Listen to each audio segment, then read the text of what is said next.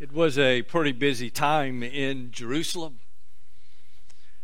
Matter of fact, the beginning days of the Feast of Unleavened Bread and Passover, which would have been a period of 8 days, 7 days for the Feast of Unleavened Bread, and of course the day for Passover. So a time span of about 8 days. I'm sure Jerusalem was probably beaming with people from all of the surrounding area and regions. They all make their way into Jerusalem for the celebration of the feast, especially of Passover. And so as all of these are gathered in the city of Jerusalem from regions all around, I'm sure the stir must have been as different ones are seeing each other, probably friends, neighbors, so on, talking, chatting about. Because for them, most of them, it was just another week. It was just another 8 days, just another Feast of Unleavened Bread, just another Passover. Things had continued just like they had continued all along. But unbeknownst to them, this particular week was going to be different. Matter of fact, it's interesting when you look at the scripture. Matter of fact, Matthew, Mark, Luke, and John, all four of the gospel writers, give us insight into the triumphal entry of Jesus Christ into Jerusalem. You see, the hour for Jesus Christ had come, because now to all of those who are going to be there, he is going to begin his last final trek as he makes his way to the cross. And so for all of the details that are surrounding this event and this time frame, as I said, everything is basically going to occur as it has in the past, with the exception of this one named Jesus. He's going to come riding into Jerusalem, starting his journey, of course, by foot. Him and his disciples would make their way coming up from Jericho, headed up towards Jerusalem. Making that journey and that trek across there, as they would go, of course, to Bethphage, and Bethany was also near there. They would make their way into the city of Jerusalem by way of the eastern gate. They would come up from Jericho. They would come across the slopes of the Mount of Olives, and down from the Mount of Olives across the Kidron Valley into the eastern gate of the city of Jerusalem. Jesus would make his triumphal entry. As a matter of fact, if you have your Bibles, if you will turn with me to Matthew chapter 21 is the account that we will use this morning. But as I said, it's located in Mark chapter 11, Luke chapter 19, as well as John chapter 12.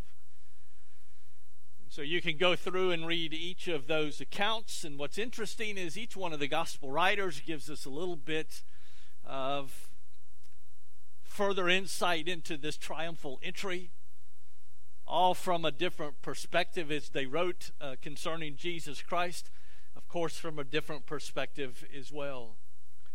So in chapter 21 of the Gospel of Matthew, beginning in verse number 1, and so when they had approached Jerusalem and had come to Bethphage at the Mount of Olives, then Jesus sent 2 disciples, saying to them, "Go into the village opposite you, and immediately you will find a donkey tied there and a colt with her.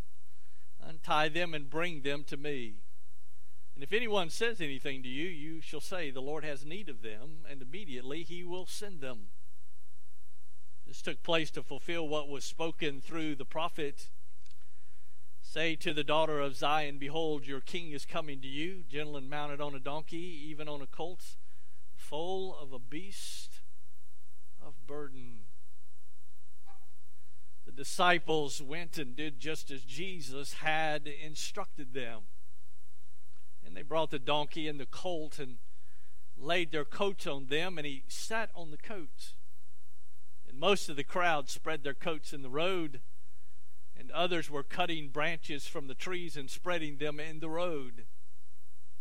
The crowds going ahead of him, and those who followed were shouting, Hosanna to the Son of David. Blessed is he who comes in the name of the Lord. Hosanna in the highest. And when he had entered Jerusalem, all the city was stirred, saying, Who is this? And the crowds were saying, This is the prophet Jesus from Nazareth in Galilee. It's interesting when you look at Hosanna to the Son of David. Blessed is he who comes in the name of the Lord. Hosanna in the highest comes from Psalm 118. And it's an interesting psalm when you go and you read that psalm. That psalm is known as a Hallel psalm, or a psalm of praise. Oftentimes this psalm would be chanted, it would be sung, it would be spoken from at several of the different feast times. And so you would find that they would have been very acquainted with this particular psalm. But as you come to the Gospels and you come to the triumphal entry, the time had come for the climactic arrival in Jerusalem. It was present. You see, the time had come. This was not some afterthought with God. This was not something that just happened to, by coincidence, occur at this particular week, at this particular time during the Feast of Unleavened Bread, is Passover. Because when you consider this, Jesus Christ is the Passover lamb. That's who he is.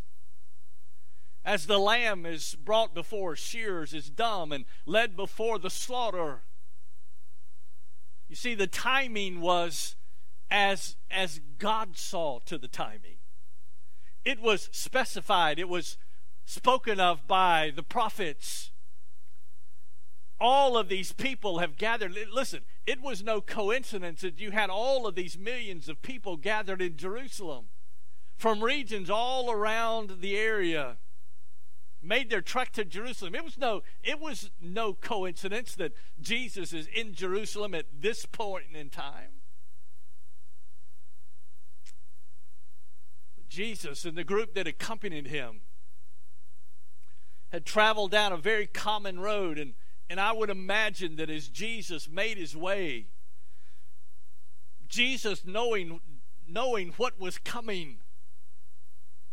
And if I could get you to just think about this with me this morning, the disciples didn't know. The disciples did not know for sure what was getting ready to take place. All they knew is Jesus must needs go to Jerusalem. He had to go to Jerusalem. And he had been warned before not to go there, because the religious crowd that was there, the religious establishment that was there, the Pharisees. As a matter of fact, if he were to come into Jerusalem, he would be taking his life into his own hands. But it was time to go to Jerusalem, because it was his hour. What's also interesting, it's prophesied by Zechariah the prophet in chapter 9 and verse number 9 of exactly the way he would enter into Jerusalem, as the description is given to us here in Matthew chapter 21 and verse number 5. So we know from the prophet exactly the way that Jesus, the Messiah, would enter into the city of Jerusalem. And not only that, but Jesus arrived in Jerusalem at the very time prophesied by Daniel. Matter of fact, if you'll take your Bibles and turn to Daniel chapter number 9. Daniel chapter 9. Prophesied by Daniel. As the details are given to us. In the 70 weeks of Daniel. The 70 weeks of Daniel, prophetic. The 70 weeks of Daniel as it unfolds into the last days and the end times, when things are going to begin to come together. And it's interesting that we have all these time elements, and we find them in Daniel chapter 9, beginning in verse 25. So you're to know and discern that from the issuing of a decree to restore and rebuild Jerusalem until Messiah the Prince, there will be 7 weeks. What does that mean, until Messiah the Prince? It's till he makes his entry into Jerusalem. And then we see in 62 weeks it will be built again with plaza and moat, even in the times of distress. Verse 26. Then after the 62 weeks, the Messiah will be cut off and have nothing. In other words, his crucifixion. So he's going to come into Jerusalem. We see in verse 25 his crucifixion is prophesied for us in verse 26. But let's go back to Matthew 21. As the prophet spoken of here, when you look at Matthew chapter 21, and when you look at verse number 11, it's interesting that they refer to him as the prophet Jesus. The prophet Jesus from Nazareth in Galilee. Deuteronomy chapter 18, as we find that even Moses spoke of this one as the prophet. He is the one spoken of by Moses in Deuteronomy chapter 18 and verse 15. So that's who he is. Not a coincidence that he's here. It is not a coincidence that he is coming in the way that he's coming to Jerusalem. It's no coincidence that he enters through the eastern gate. It is no coincidence that Jesus is there. And my dear friend, let me share something with you today. It's no coincidence that you're here today. In God's timing, under the moving hand of a sovereign God, as God orchestrates and as God puts all of this together, as Jesus Christ is going to make this final trek to the cross of Calvary. Jesus is coming into Jerusalem. What is the significance of his entry that he makes through the eastern gate, of what we often refer to as the triumphal entry of Jesus Christ? What is the significance of this coming into Jerusalem? Well, let me say this to you this morning. It was an act of mercy and grace. An act of mercy and grace to all of those who would be there. Jesus made his entry as a king, and the people cried, Hosanna. That's interesting when you look at verse 9. The crowd's going ahead of him, and those who followed were shouting, Hosanna. Oh, save us now. Or save us now is the transliteration that we get from the Hebrew. Save us now. Oh, save us now. To the Son of David. Blessed is he who comes in the name of the Lord. Hosanna in the prophet, or in the highest. This one who had come. Who is he? That's the question that is asked. Quoting from Psalm 118, Hosanna to the Son of David. And let me say this morning. The people were right in their belief that he was the Messiah, the Son of David, and that he came in the name of the Lord. Why? That was spoken by the prophets. It's spoken from the book of Psalm. So were they correct? Sure they were. Were they right in their belief in who he was? Sure they were. But they were wrong in their belief about the kind of deliverer that he was. This one who had come riding into the city of Jerusalem through the eastern gate. The deliverer that they just thought sure had come was going to once again establish an earthly kingdom on the earth. As a matter of fact, he was going to come riding into Jerusalem and set them free. And set them free from what? Set them free from being under Roman oppression. They just knew he'd finally come. They just knew this one that was a deliverer that had come was going to be the one who was going to set them free. That's who they thought that he was. They knew he was a king, but they did not understand the nature of his kingship or his kingdom. That's the part that was difficult. That's the part that they struggled with. I mean, when you look at verse number 11, they refer to him as the prophet Jesus of Nazareth, the town from which he hailed from. Called him a prophet. Matter of fact, several occasions that we have in the Gospels, they refer to him as rabbi or teacher. But who was he? Who is this one? Is he missed today? Sure he is. Is his actual understanding, is the actual understanding of who he is missed today? Sure it is. How many of us have heard others who have referred to him as a great teacher or as a great prophet? And let me tell you something, he was a great teacher. He's prophet, priest, and king. That's who he is. He's the greatest of all the prophets that have ever been. He is the king of all kings. He is the teacher of all teachers. That's who he is. Not a deliverer from Roman oppression, but the very King of kings and the Lord of lords, the teacher above all teachers.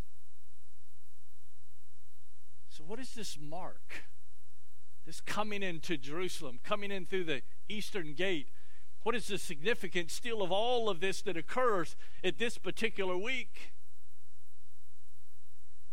This marks the official presentation of Jesus to the nation of Israel as the rightful son of David. That's who he's presented as. It's amazing to me that when he comes into the city, they shout Hosanna in the highest. Blessed is he who comes in the name of the Lord. Hosanna in the highest. But it's not long before this very crowd who shouted Hosanna now turns their shout to crucify. Why? Who were they looking for?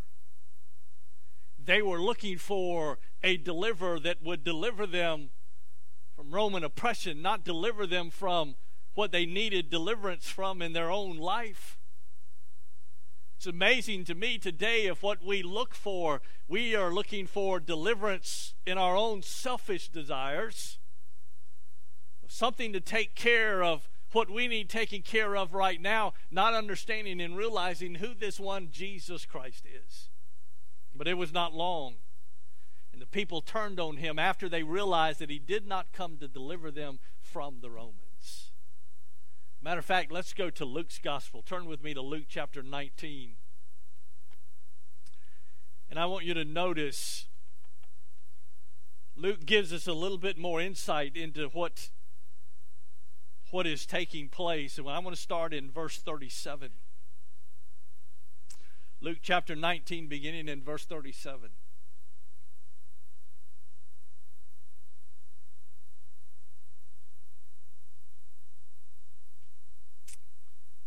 Luke chapter 19, verse 37, as soon as he was approaching near the descent of the Mount of Olives, the whole crowd of the disciples began to praise God joyfully with a loud voice for all the miracles which they had seen, shouting, "Blessed is the King who comes in the name of the Lord, peace in heaven and glory in the highest."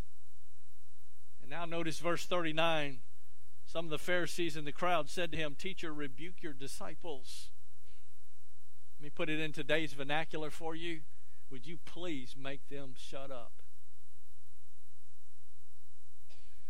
But Jesus answered. As he turned and he spoke to the Pharisees, I tell you, if these became silent, even the stones themselves would cry out.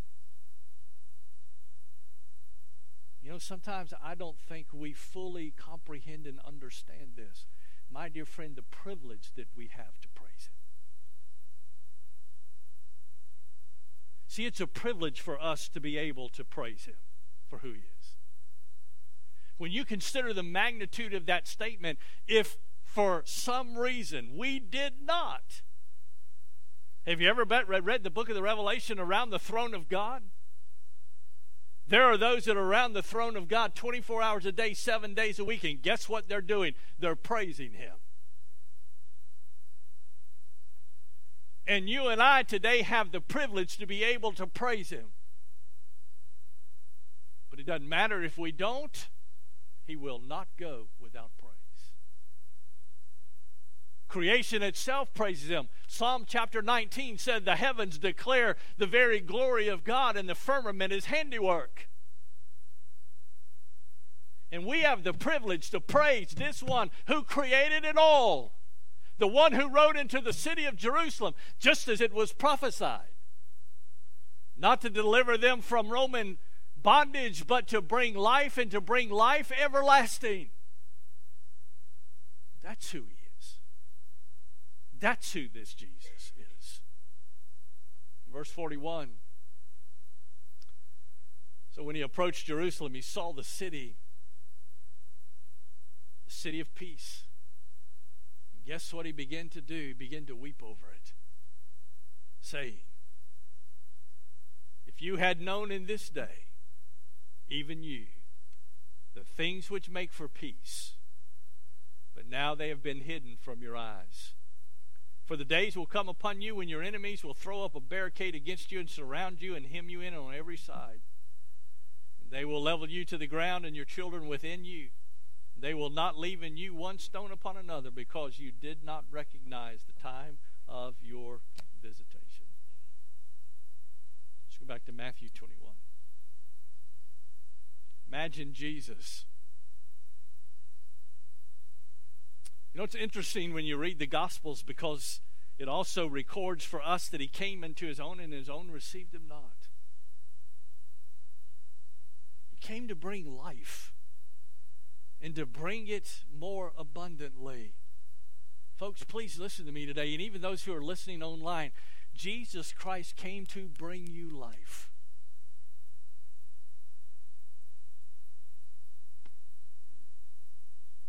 Crucify Him. Crucify Him. That was their response. And this triumphal entry, just as the prophets had determined, in all of this as it unfolds, now forced the Jewish leaders to act. Now it has been set into motion. And now, more aggressively than they ever had, they're going to seek to put Him to death, to silence Him, to hush Him, to hush the message. My dear friend, listen to me. Satan has been trying to crush the message, the life-giving message of Jesus Christ for centuries, and it ain't going to happen. It's not going to happen. As far as they were concerned, Jesus had to be eliminated.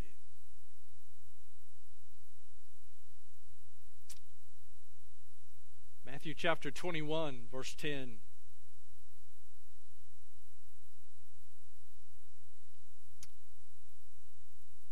So when He entered Jerusalem, all of the city was stirred. Could you imagine listening to the talk as it begins to make its way throughout all of the outlying areas there within inside of the city of Jerusalem? And even right on the outside of Jerusalem. Who is this? Who is this? Who is this one? Come riding in on a colt. Untie them and bring them to me. You see, normally a king would come riding in on a stallion.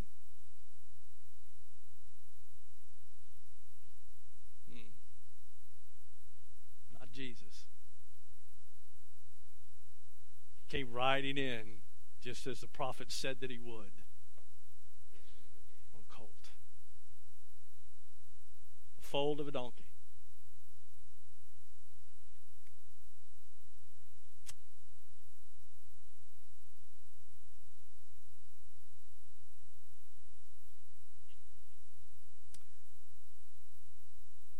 This tends to be a tough week for me. And I'll tell you why. As I consider in my own life, and I trust and pray that each of you here watching online, just think about this week. Just allow your heart and your mind to fully take in the significance of this week. What's amazing to me is the numbers in our churches will be up. All around the world, it'll be celebrated from today all the way through next Sunday. And then starting next Monday, things will just go back to normal.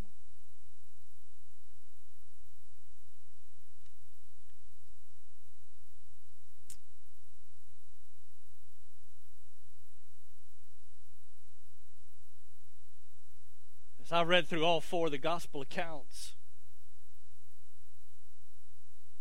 for us, we have it all recorded for us. We know what took place. Could you imagine being those in the city of Jerusalem? They didn't know what was coming, but God did. They didn't know what was going to eventually take place, but God did.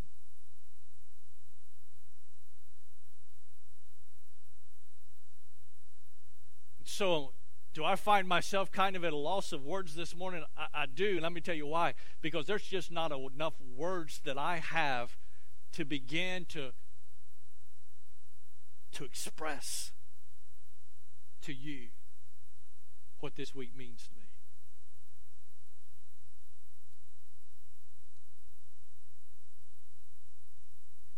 For a loving Father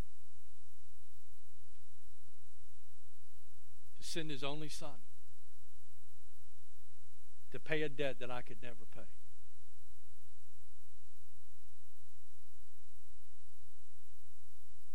Let me ask you a question.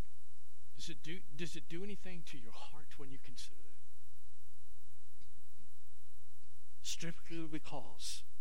Strictly because of His mercy and His grace. He come riding into Jerusalem. Why did He come riding into Jerusalem? It was an act of mercy and grace. Do you understand that your salvation today is an act of mercy and grace?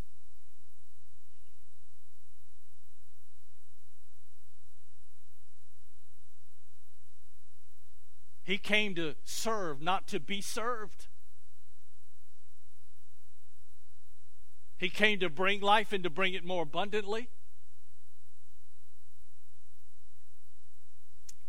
I call you friend. Do we comprehend and understand that all of that came as a result of what we find in Romans chapter 5 and verse number 8? But while we were yet sinners,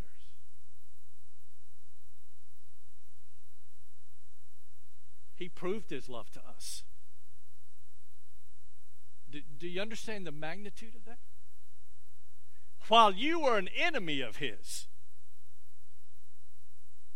Greater love hath no man than this, that a man lay down his life for his friend. Do you understand and realize that all that we have today comes as a result of mercy and grace? Do any of us in this building here this morning think for a minute that we, in some possible way, that there's enough within us that we're justified to say that we deserve what we have? No.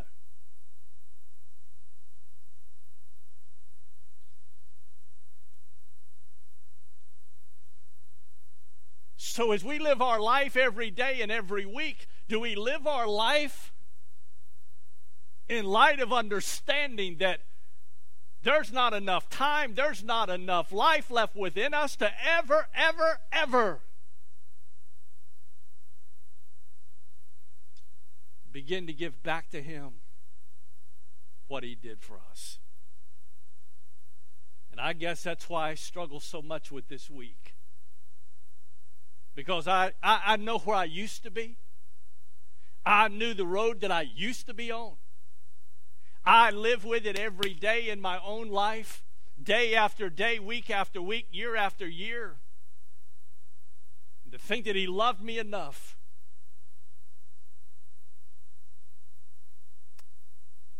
I'll get to spend eternity with Him. Not by works of righteousness, which we have done,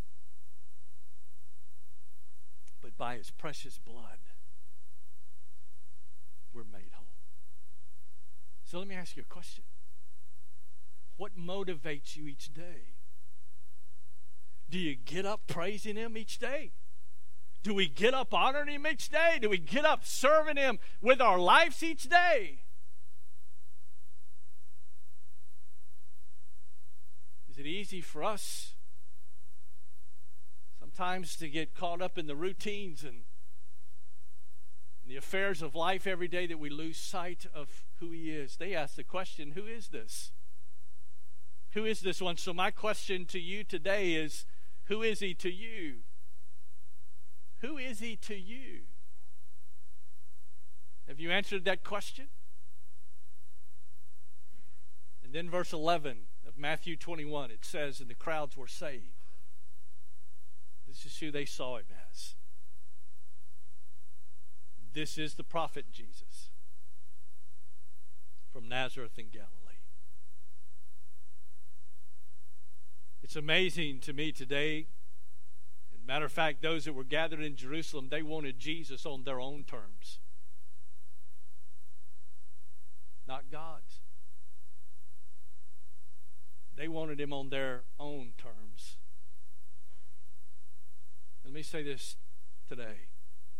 This is not in a mean way at all. Please listen to me. But that's a major problem today. We want Jesus on our own terms.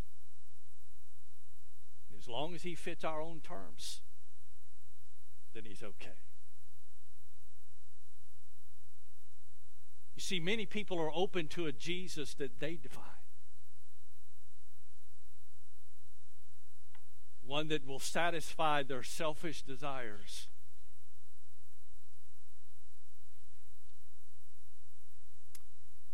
You see, it gets more difficult when His Word confronts us with our sin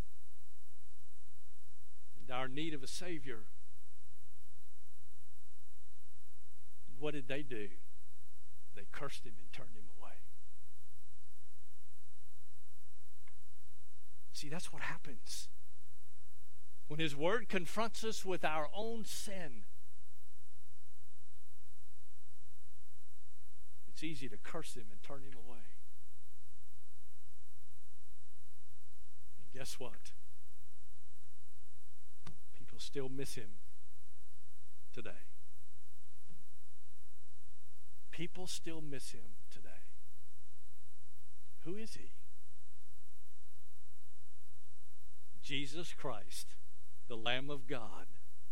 As John the Baptist saw and exclaimed of this one, behold the Lamb of God that takes away the sin of the world. That's who He is. My question to you today is, do you know Him? Do you know Him in your heart and in your life?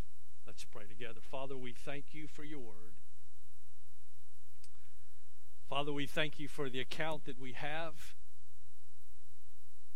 And Father, all this week, as we make our way from the eastern gate of the city up through the crucifixion, and each day next week as we look at all the events of the week, from His entry to the Passover meal, to the Garden of Gethsemane, to the betrayal. Father, all of these events that are recorded for us.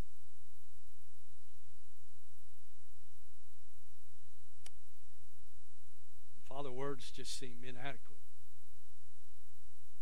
Father, may we not just give words, but may we give our lives.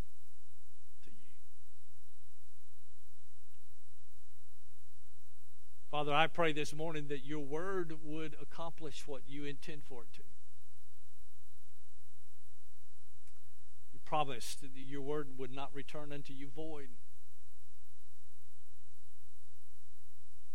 But Father, as I look across this auditorium this morning and all of those who are listening via live stream, Father, I pray that we can answer the question of who is he? As John the Baptizer exclaimed, "Behold the Lamb of God that takes away the sin